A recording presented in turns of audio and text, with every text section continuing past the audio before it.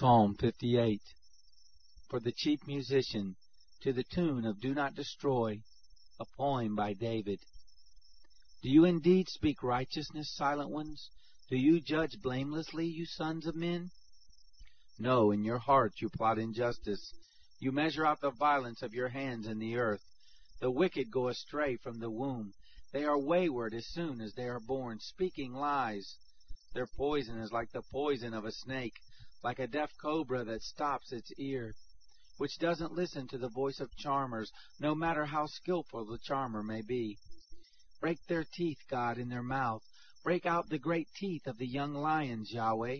Let them vanish as water that flows away. When they draw the bow, let their arrows be made blunt. Let them be like a snail which melts and passes away, like the stillborn child who has not seen the sun.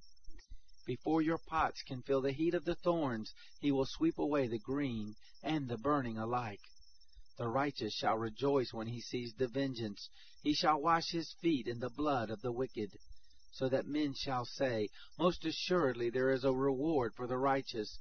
Most assuredly there is a God who judges the earth.